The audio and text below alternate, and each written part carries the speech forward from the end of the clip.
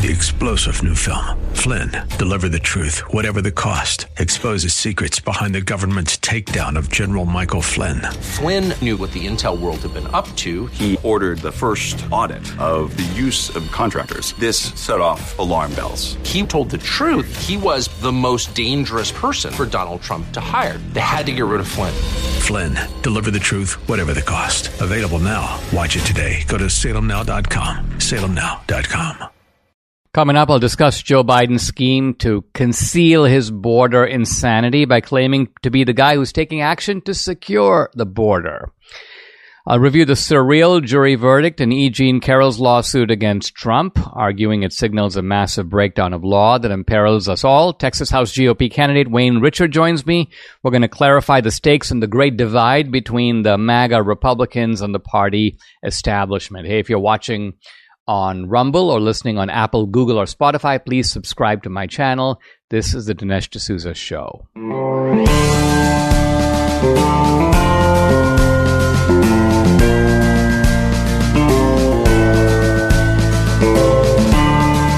America needs this voice. The times are crazy. In a time of confusion, division, and lies, we need a brave voice of reason, understanding, and truth. This is the Dinesh D'Souza Podcast.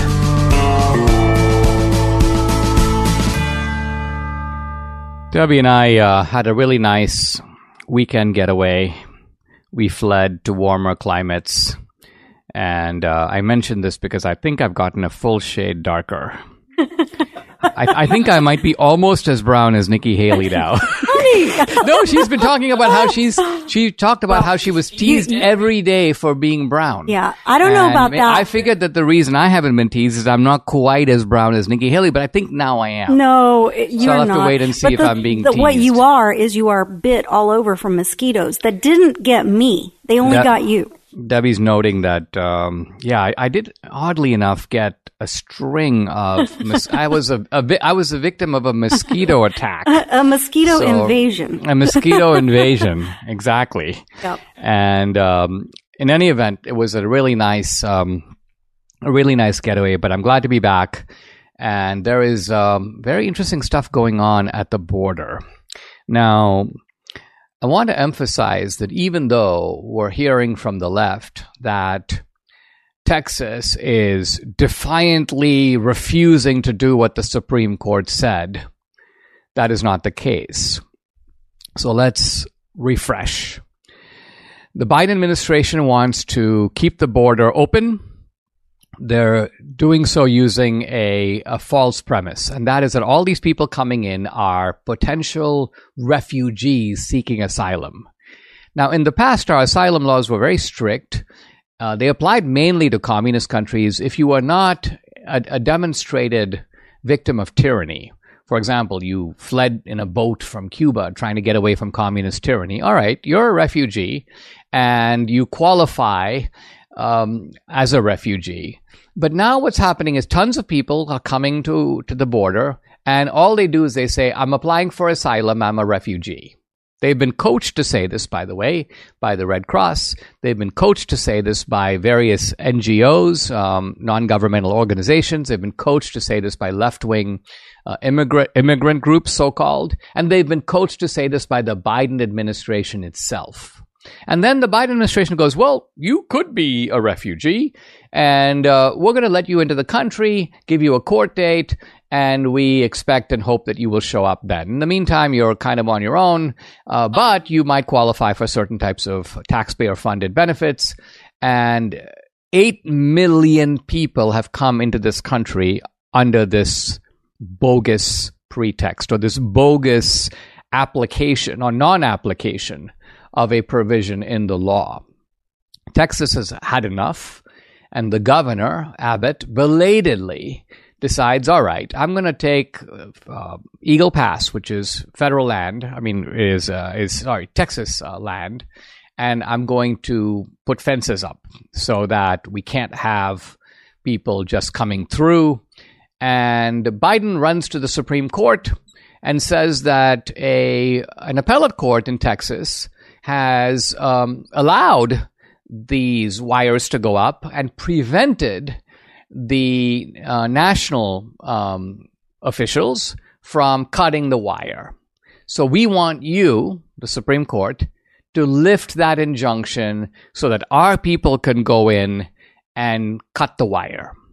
And the Supreme Court, I think wrongly, but nevertheless, with the consent of Chief Justice Roberts and Amy Coney Barrett, said, okay, we are going to lift the injunction, which means that the prohibition on the federal government cutting the wire is now removed. The federal government can, in fact, cut the wire. But the important thing to realize is that there's nothing in this case that says that Texas cannot continue to put up wire, that Texas, in fact, the decision is completely silent on what Texas can or cannot do. And so Governor Abbott's decision to keep putting up the wire is lawful. Why? Because he argues, and I think rightly, that I've declared an invasion in Texas. There is an invasion clause that allows me to take this kind of action to secure the border, to protect Texans, their lives, their livelihood, their safety. So I'm acting completely within my responsibilities. True, the federal government may think that they are in charge of the national border, and there's a case pending before the court that hasn't yet been adjudicated about this. But the real issue is what can be done in the meantime. Now, the very good thing is that 25 plus states have come to the side of Abbott. And this is important because I think if it was only Texas, Biden might have been tempted to take an extreme measure like, I'm going to nationalize the Texas National Guard. In a sense, I'm going to do a federal takeover of the Texas National Guard, which happened, by the way, in the 1960s, or was it the late 50s, when Eisenhower did this. He nationalized the Arkansas National Guard, the Arkansas Guard. And this was on behalf of civil rights laws. We don't need to go into the details of that case. But I think that Biden would have been tempted to take this extreme measure. Now, the measure itself would be extremely risky, politically risky, because it would be a showdown with Texas, an armed showdown. You'd have Texas National Guardsmen. You'd have to have the U.S. Military show up and force the Texas lawmen to step back or step down. This would be not just national, probably international news everywhere. But people would see what's going on at the border. And I think that's what Biden would have to really think about in an election year. Does he want people to see what people are already seeing, but this would put it right in their faces, that there have been 8 million people who have entered the United States, and it's all part of a cynical long-term plan by the Democrats. That's why they're doing it. They don't mind the child trafficking. They're in a sense operating like two edges of a scissors with the cartels.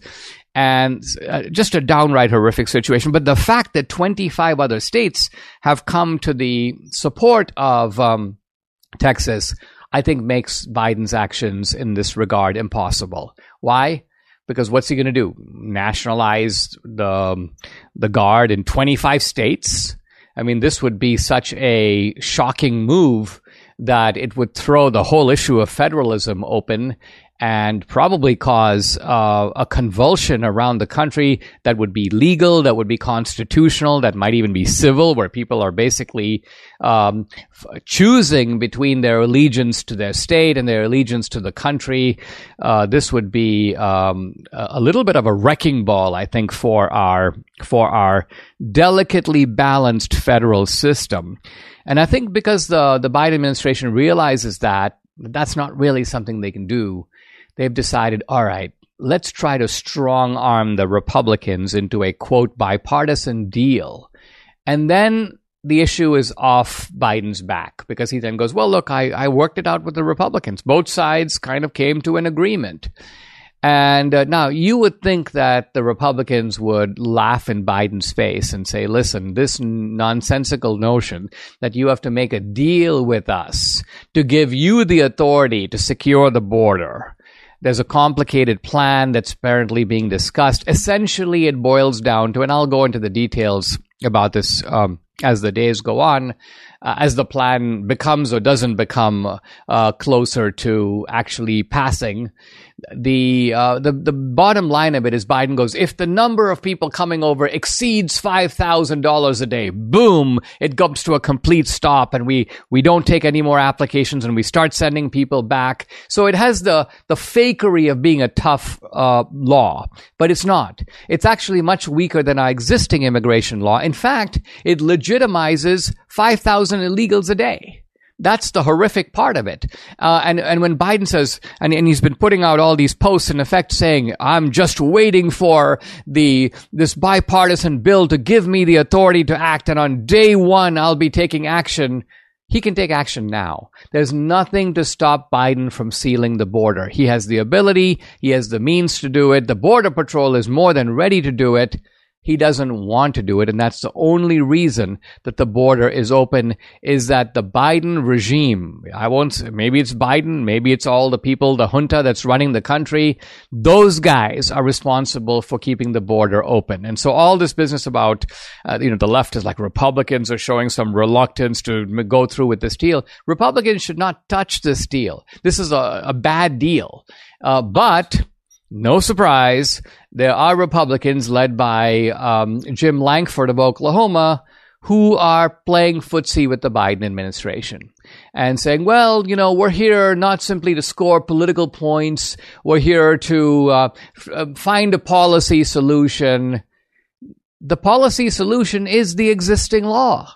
The problem is the flouting of the existing law. The problem, and this needs to be put before the American people to decide if they want, do they want the country to be swamped and swarmed and invaded in this way? If the American people want it, that's what they're going to get. But if they don't want it, and I suspect, and I believe strongly they don't want it, even Democrats, rank and file Democrats don't want it. So this is a panicky effort by Biden to prevent this lethal issue that could blow things up for the Democrats in a big way in an election year. He wants to get it off the table. And guess what? Republicans might be the ones to help him to do that. Now, fortunately, I saw a very strong statement by Mike Johnson, the Speaker of the House. Remember, any bill, bipartisan or not, has to pass the House and the Senate both. Passing the Senate is not enough. The Democrats could actually pass it in the Senate with just a couple of Republican votes. Why? Because they have a majority. But they can't pass it in the House. And Mike Johnson has basically said, no dice. We're not doing this. And this is going to be, I think, really important for the House to hold firm on this, because I think there will be some folding in the Senate. The Senate is certainly not made up of tough-minded Republicans across the board, so they'll be able to get it through the Senate. They must be stopped in getting it through the House. There'll be a lot of media pressure. We're trying to solve the problem. Let's put the country over partisan objectives. Trump only wants this issue unresolved because it's an election year. No, this is a self-inflicted crisis, an invasion of a sort, but it's an invasion. Imagine a country being invaded where the head of that country is facilitating the invasion. That's the peculiar situation we have here. That's why Republicans should not put up with it. This is a malevolent administration whose objectives remain as malevolent as ever. Let's not play footsie. Let's not play ball with these guys. Mike Lindell and the employees of MyPillow want to thank my listeners for all your continued support. Thank you. They're having an overstock clearance sale right now for the best prices ever when you use promo code Dinesh, and you get free shipping on your entire order. So get 50% off the MyPillow 2.0 and the brand new flannel sheets that just came in. They won't last long. Get 6-pack towel sets for just $29.98. Take advantage on the free shipping on larger items like mattresses and mattress toppers. By the way, 100% made in the USA, on sale for as low as $99.99. Everything is on sale. The brand new kitchen towels, the bath towels, the dog beds, the blankets, couch pillows, and so much more. To get the best specials ever, go to MyPillow.com, use promo code Dinesh, or you can call 800-876-0227. The number again, 800-876-0227. Make sure to use the promo code. You'll get free shipping on your entire order while supplies last. As Christians, we have a sacred duty to honor and respect Israel and the Jewish people as God's chosen ones. In Genesis, God promised Abraham, quote, "I will bless those who bless you, and whoever curses you, I will curse." This covenant remains binding today. Israel is a chosen nation that the Lord will never abandon, but one day renew completely. I'm honored to support a group called Voice of Judah Israel, VOJI, VOJI, a messianic ministry focused in the heartland of Israel. VOJI encourages evangelism, discipleship, and church planting in the land of Israel. VOJI also uses humanitarian outreach to support all Israelis. Let's fulfill our duty as Christians to bless the Jewish people. The fields are ripe for harvest in the Holy Land where our faith was born. Will you seize this moment? Rise up with Voice of Judah Israel. Empower the Jewish people. Let's fulfill our duty as Christians. Let's bless Israel and communicate to them that they are not alone. Your financial support ensures the ongoing ministry of Voice of Judah Israel. Visit vojisrael.org/Dinesh. That's vojisrael.org/Dinesh.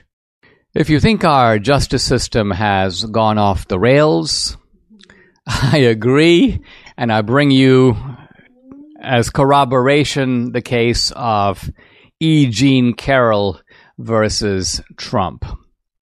Now, E. Jean Carroll is somebody who many, many years after the fact said that Trump raped her in a Bergdorf Goodman dressing room. I mean, just stop to think about that for a moment. Trump's view is, I don't know this woman. I've never seen her. I've never met her. She might have been in some line once to take a picture with me. But apart from that, I have no recollection of this at all. And E. Jean Carroll is an unusual person, to put it mildly. She went on CNN with Anderson Cooper and talked about how she has these rape fantasies and how they're actually a good thing. She paints trees and rocks in her yard blue. She has a cat named Vagina, a dog named Tits. This is all just small, gives you a little window into the very bizarre individual named E. Jean Carroll. She also has a whole series of extremely questionable posts on X. I'm just going to read a few. There's no such thing as a slut.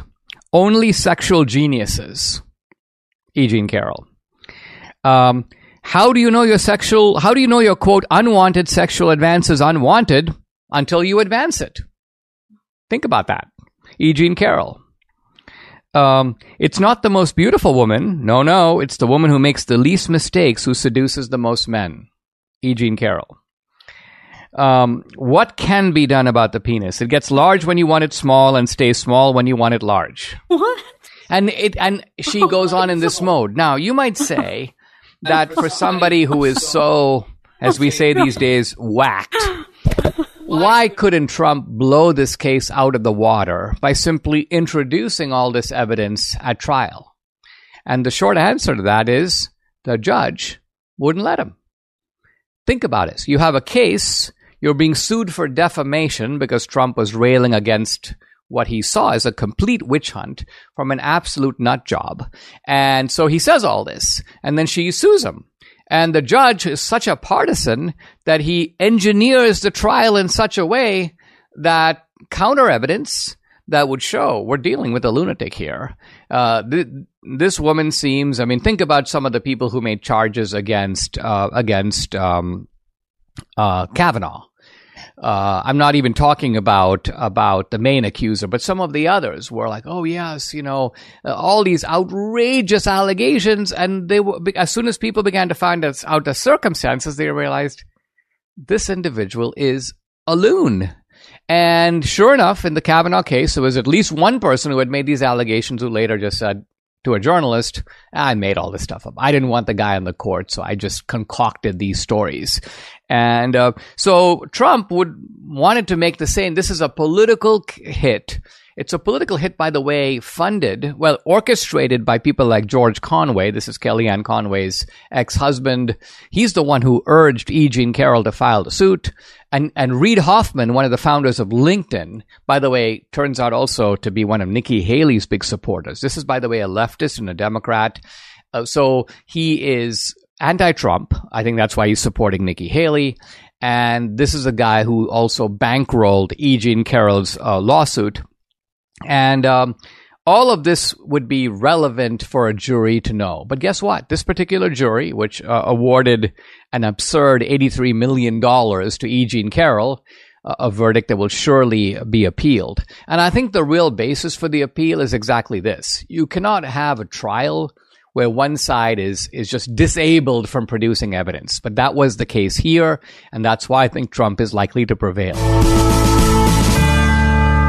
Are you ready to lose weight but not sure where to start? Well, I understand Debbie and I were right where you are a year ago. Let me tell you why we chose PhD Weight Loss and Nutrition, and I highly recommend their program.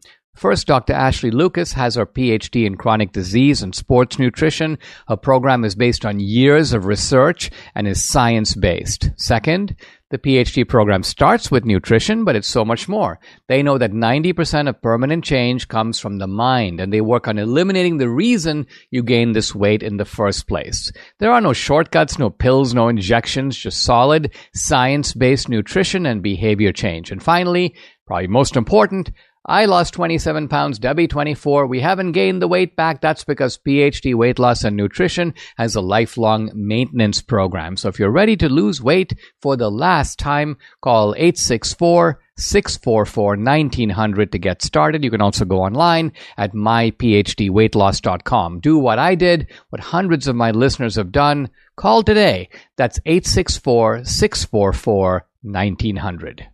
There's nothing worse than hearing about people living in pain. You don't have to do it. That's why I want to tell you about Keith from Washington and his Relief Factor story. After years of activity, from college football to running a martial arts studio, at age 51, Keith's body felt like it was wearing out. So he gave Relief Factor a try. Keith says he now has, quote, little to no pain in my knees and highly reduced neck pain. He's feeling so much better. He pursued a second-degree black belt. So quite a story. And you know, on a personal note, that Relief Factor has worked for me and Debbie, for our family, our friends, for Mike here in the studio. So if you're living with aches and pains, see how Relief Factor, a daily drug-free supplement, could help you live and feel better every day. To get started, try this. It's the Relief Factor 3-week quick start kit. It's only $19.95, and it comes with a feel better or your money back guarantee. So what do you have to lose? Visit relieffactor.com, or you can call 800-4RELIEF, the number again, 800-4RELIEF,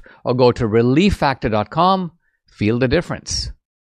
Guys, I'm really happy to welcome a new guest to the podcast. His name is Wayne Richard. He's the GOP candidate for Texas, I guess it's District 66. What's HD? House District 66. There we go. His website, WayneRichardForTexas.com. He's a small businessman. He's a former radio host.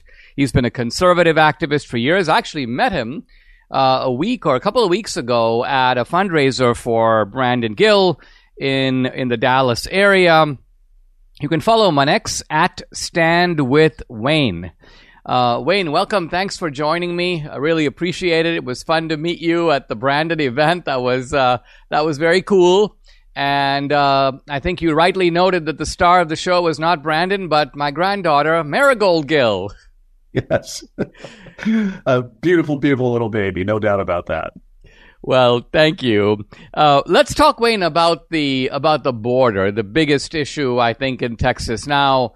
An apparent standoff between the Governor Abbott on the one side, backed up by more than 25 states, all standing with Texas on this.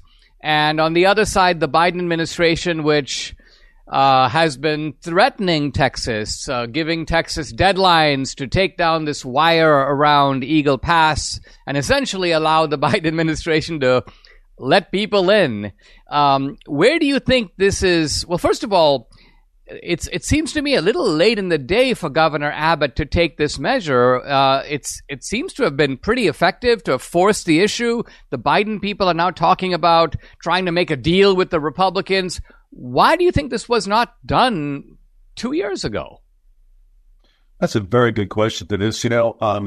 I'm running for House District 66, and when I have an opportunity to speak to various people here that will be voting in this upcoming election, I make that comment to them. I said, our current rep has been in office for 8 years, and now they're suddenly acting as though they're out there trying to protect the border for the first time.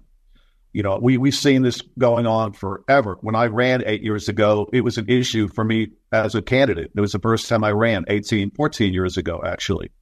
A border was a major issue. And back then, it was just a trickle of people coming across the border. And at the time, it was a majority of Hispanics. They were coming over the border to look for a better life. I mean, it was true. But today, the border is being used for a way to invade our country. A lot of people think it's an invasion. I say we've been occupied at this point in time.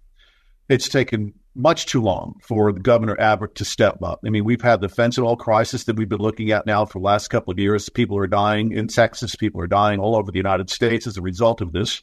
It's an attack from China. The fentanyl is actually created in China and then it's brought across by the cartel. This is a war that's taking place in Texas, and it affects the entire United States.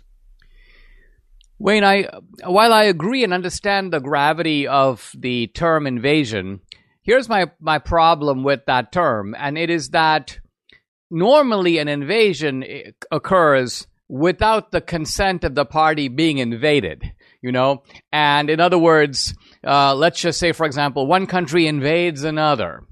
In this case, we have a Biden administration that has, I don't think it's right to say they found a loophole, but what they've realized is that if you can coach every illegal to say the word asylum, then there's a provision in our immigration laws that allows you to apply for asylum. And then administratively, if they decide, well, we're going to let you stay in the United States until your court date, which may be a year, 2 years, even longer into the future, you've effectively entered the country. And my point is that this is by the design of the Biden administration. So is it fair to use the term invasion? It's not as if outsiders are invading us and we're like, no, no, no. That may be the way ordinary Texans feel, but sad to say, it's not the way our federal government feels, is it? I would challenge that thought. What's the purpose of an invasion? An invasion is to conquer a nation. And what's happening right now from a political perspective, and you could say from a military type perspective, I mean, when you look at history, you look at China and the opium dens, China was overcome by an influx of drugs into the country. We're seeing that here in the United States.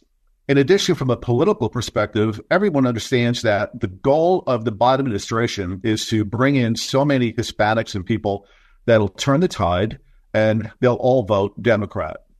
So if they bring in these illegals and they give them the right to vote in local and national elections, it changes the political landscape of our nation. It changes who we are as a society. That's the objective of an invasion. Change the society, overtake the country, the nation. And that's their objective, especially here in Texas. Everyone understands that, we've seen California go for Ronald Reagan. It was a Republican state. Now it's Democrat run. They brought in illegals to switch that over to a Democrat state. Now it's a cesspool. They're trying to do that here in Texas as well. We're the last Republican bastion in the nation. And if they're successful in turning Texas blue, we'll never have a Republican president ever again. The two-party system will cease to exist. It'll simply be a Marxist Democrat policy moving forward at that point in time. So once again, I challenge that thought that it is an invasion, and we have been occupied. I mean, if they were to turn around and right now, today, we had 370,000 come across the border in December? 370,000 illegals. I mean, it's unbelievable. It's unsustainable. If suddenly the Democrats gave them the right to vote, it would change politics here in Texas overnight. Absolutely. Well, yeah, I think the only thing I was trying to say is that this was an invasion not only condoned, but to some degree orchestrated by the government of the United States itself. I mean, that's what makes it a very peculiar type of invasion. Now, let me ask you about the standoff. The Biden administration has been giving Texas deadlines, which Texas has been ignoring. They seem to think that they have a Supreme Court decision on their side, but as I understand it, all that the Supreme Court decided to do was lift an injunction that allows the Biden administration to cut the fence. It doesn't require Texas to do anything. The Supreme Court never said, Texas, you may not put up more wire, or Texas, you have to do this, or Texas, you have to do that. So the people who think that Texas is somehow flouting the Supreme Court's decision are absolutely wrong. Do you agree with that analysis? And moreover, what would you do if you were in the legislature or if you were the governor and Biden says, I'm going to send federal troops down there to make sure that you bow to our will? This is a classic state-federal issue. And the Constitution is very clear. The states have a right to protect themselves from an invasion if the federal government fails to do so. 370,000 people coming across. We don't know who they are. They're military-aged men. It's an invasion. Once again, we discussed the primary component of what we want to identify this. What is it called? It's an invasion. Texas has a right with the invasion clause, once again, invasion, to protect the citizens of Texas. And as a secondary route, we're protecting the United States as a whole. If I were governor, I would have implemented these type of procedures a long time ago before it got to this point. But I think that the battle between the state and the federal government, it's going to happen today.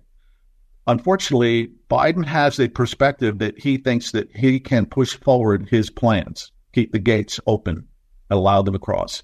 Texas and the nation and our Border Patrol people that are down there right now all agree that it's time to stop this invasion, to stop this influx of military-aged men coming into our country, and Texas is going to hold strong. Abbott will not give up. And I just pray that it doesn't get to the point where Biden attempts to nationalize or federalize our National Guard.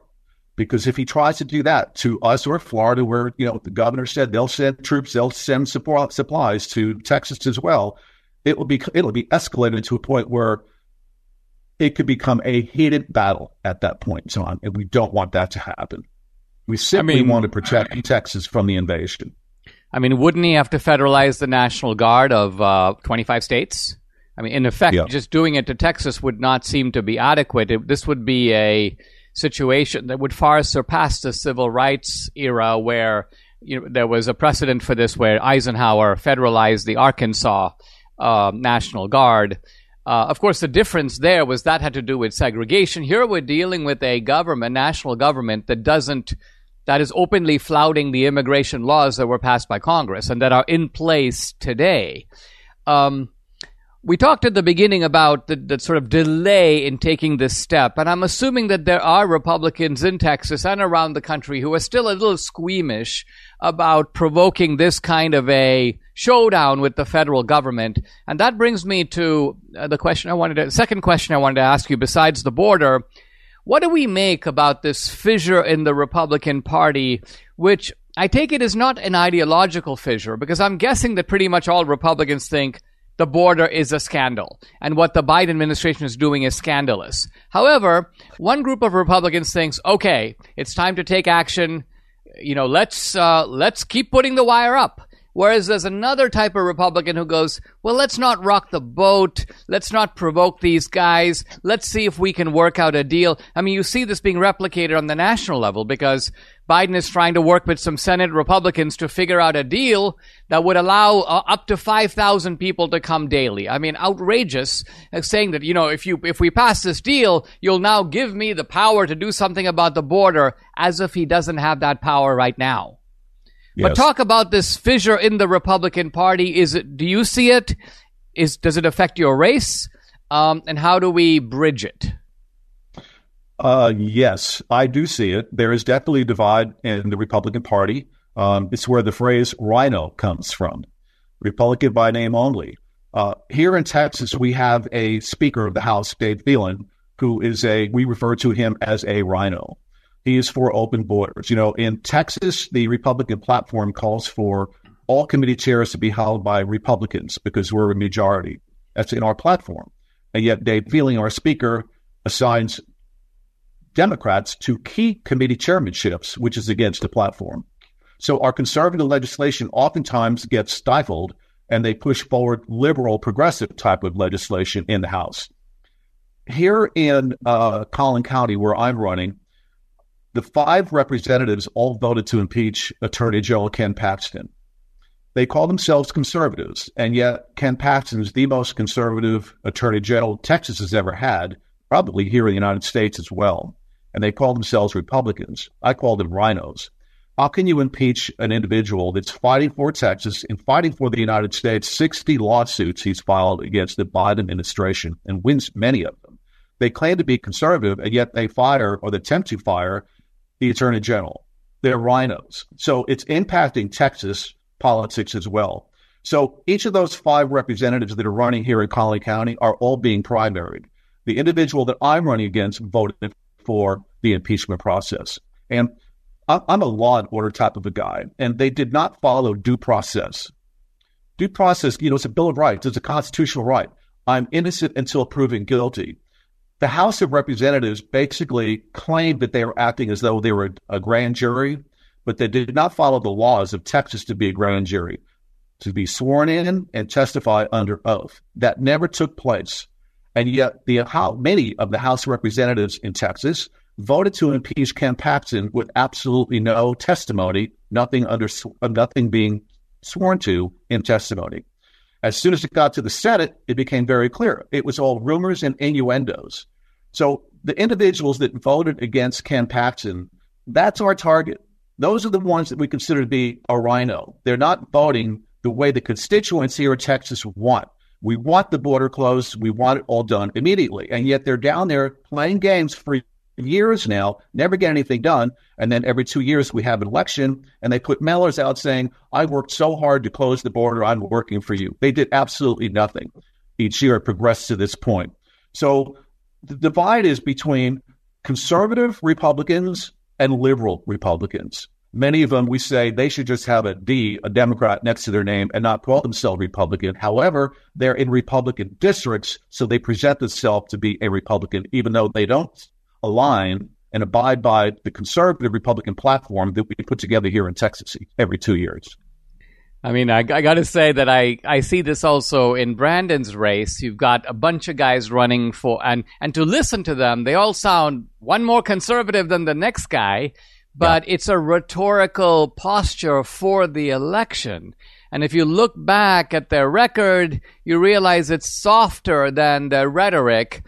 And so it puts, in a way, the voter in a very awkward position. You're hearing all this rhetoric. You go, oh, yeah, this guy sounds exactly like what I believe. But it's no guarantee that if you elect that guy, he's going to carry out the agenda that he professes. And I think this is a real problem in the Republican Party. Wayne Richard, thank you very much for joining me. I'd love to have you back sometime. Follow him on X at Stand With Wayne. His website, WayneRichardForTexas.com. Thank you very much for having me on. You have a great day. I'm launching on a new book discussion today. And after I finished C.S. Lewis's very slim volume called The Four Loves, I was kind of thinking about what I should do. And in fact, I told Debbie, all right, well, I think what I'm going to do is insights into Western philosophers. And I'm going to begin with the pre-Socratics all the way through the classical philosophers, on to the medieval philosophers, on to the early modern philosophers, into the 19th century, Schopenhauer and Nietzsche, into the 20th century, sort of great thinkers of philosophy from the beginning of time. And then I realized that if I do that, it's probably going to take me pretty much most of 2024. And I thought, well, before I launch into that, maybe I'll do a couple of shorter things and then undertake this massive project, and which I'm excited about doing. But I told Debbie, maybe I can do Harry Jaffa's book, a classic work called Crisis of the House Divided. It's actually an in-depth and careful study of the Lincoln-Douglas debates. And these debates are important in itself. They offer a window into the critical issue that caused the Civil War. There's a lot of debate today about what caused the Civil War. Was it cultural differences between the North and the South? Was it that the South was free trade because it wanted to sell cotton to Europe, and the North wanted all these tariffs? So were tariffs the real reason for the war? There's a guy named D. Lorenzo who argues this passionately and argues that slavery had little or nothing to do with it. But it's also too simple to say the Civil War was merely about slavery. Yes, it was. But what about slavery? What was the real issue? Was it abolition? Actually, no. But how did all this come about? And the beauty of the Lincoln-Douglas debates is that they occurred 2 years before the Civil War. Abraham Lincoln from Illinois. Lincoln was a lawyer in Illinois, spent most of his life in Illinois. He wasn't born in Illinois. He was actually born in a slave state, Kentucky. And his family moved north to Illinois. And Lincoln, who had been a lawyer and a congressman, decided to run for the Senate against Stephen Douglas, who was the favorite, much more famous at the time than Lincoln, thought to be a potential presidential contender in a way that Lincoln at that time was not. It's very ironic that just 2 years later, it was Lincoln who made his way to the presidency. And in fact, his main opponent in that race in 1860 was none other than Stephen Douglas. So Douglas was the Democratic nominee. It was a very weird year, 1860, because there was a third man in the race. Essentially, the Democrats nominated two people. The Northern Democrats had Stephen Douglas, and the Southern Democrats appointed a guy named Breckinridge. And really, that's how Lincoln won. The Democratic vote got split. Lincoln did not get a majority, but he got a plurality, and he had enough electoral votes to put him over the top in 1860. But the Lincoln-Douglas debates were not in the presidential election. They were in the Senate election in Illinois. And a young scholar, well, not young anymore, in fact, the late Harry Jaffa, wrote this book about the early 1950s. So the book is, in fact, 70 years old, but it's recognized by scholars to be a truly great work. And part of the reason it's so good is it takes an approach that has become very rare in our culture today. It takes the approach of treating the debate as a debate. It treats the debate as two serious people, intelligent people who have strongly different points of view. And what the author here, Harry Jaffa, does is he kind of goes into the head of Douglas, and then he goes into the head of Lincoln. And so the first half of the book is called The Case for Douglas. And Jaffa, as eloquently as he can, makes the case for Douglas. He doesn't try to refute him. He doesn't try to say, oh, he falsely claimed this was misinformation. Not at all. He recognizes that Douglas is an extremely able contender, that his views have a lot going for him, historical arguments, philosophical arguments, arguments about the nature of democracy. And so in this study, we're going to be treated to something that's kind of a treat, I think, namely a fair examination of sharply opposed points of view. Think of how scarce this has now become in our culture. And then the second half of the book is the case for Lincoln. It will emerge by the end of the book that Harry Jaffa is very much on the side of Lincoln. But he's not on the side of Lincoln by prejudice. He's not like, I'm going to show why Lincoln was right. It is that through the book and through the examination of the arguments and counter-arguments, Harry Jaffa also plays juror and adjudicates these arguments and tells you why he thinks at the end that the Lincoln position is not only intellectually stronger, but is right, is the true position to hold.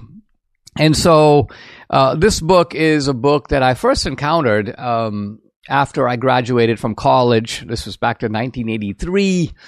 Many people think my political education began at Dartmouth, and to a degree it did. I was part of the Dartmouth Review, and we were part of a little rebel band of conservatives. So I was exposed to conservative ideas, but not really in the classroom.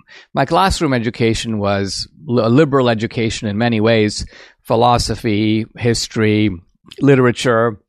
But it wasn't until after I graduated that I realized, I don't know enough about American political thought.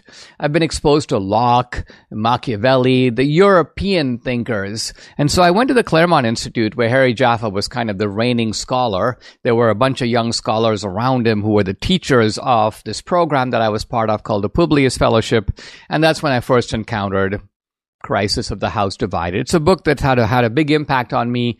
And over the years, I have, I can't say read it all the way through again and again, but gone back to it to look at particular sections or points again and again. And of course, it has also deepened my knowledge of, but also appreciation of Abraham Lincoln.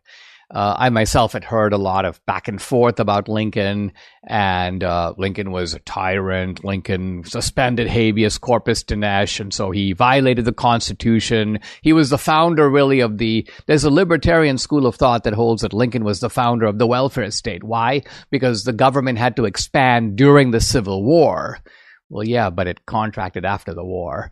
We didn't even have an income tax until the 20th century. So blaming Abraham Lincoln for the temporary escalation of the government between 1861 and 1865 for the prosecution of the Civil War seems to me a little bit stretched. But nevertheless, I didn't learn a lot of these things until I went to Claremont and began to be exposed to the thought of Abraham Lincoln. And one way that happened was through this great debate called the Lincoln-Douglas debate. So when we pick it up tomorrow, I'll go through the introduction of this book and talk about the way in which the book adopts, the author, Jaffa himself, calls it the Thomas Aquinas mode of argument.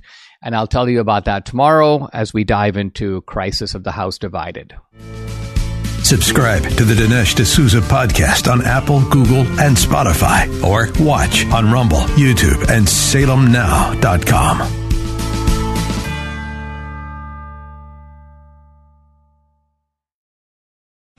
3-star General Michael J. Flynn, head of the Pentagon Intelligence Agency, knew all the government's dirty secrets. He was one of the most respected generals in the military. Flynn knew what the intel world had been up to. He understood its funding. He ordered the first audit of the use of contractors. This set off alarm bells. The explosive new documentary, Flynn, Deliver the Truth, Whatever the Cost, uncovers the facts behind this scandal. Flynn told the truth. He was the most dangerous person for Donald Trump to hire. I find out the worst enemy that I'm going to face in my life is right here in America. They took my assessment and they wanted me to change it. And I was like, I'm not changing it. They had to get rid of Flynn. With in-depth interviews, archival footage, and never-before-seen personal records of the man behind the headlines. I just felt like I was drowning. Flynn, Deliver the Truth, Whatever the Cost. Available now. Watch it today. Go to SalemNow.com. SalemNow.com.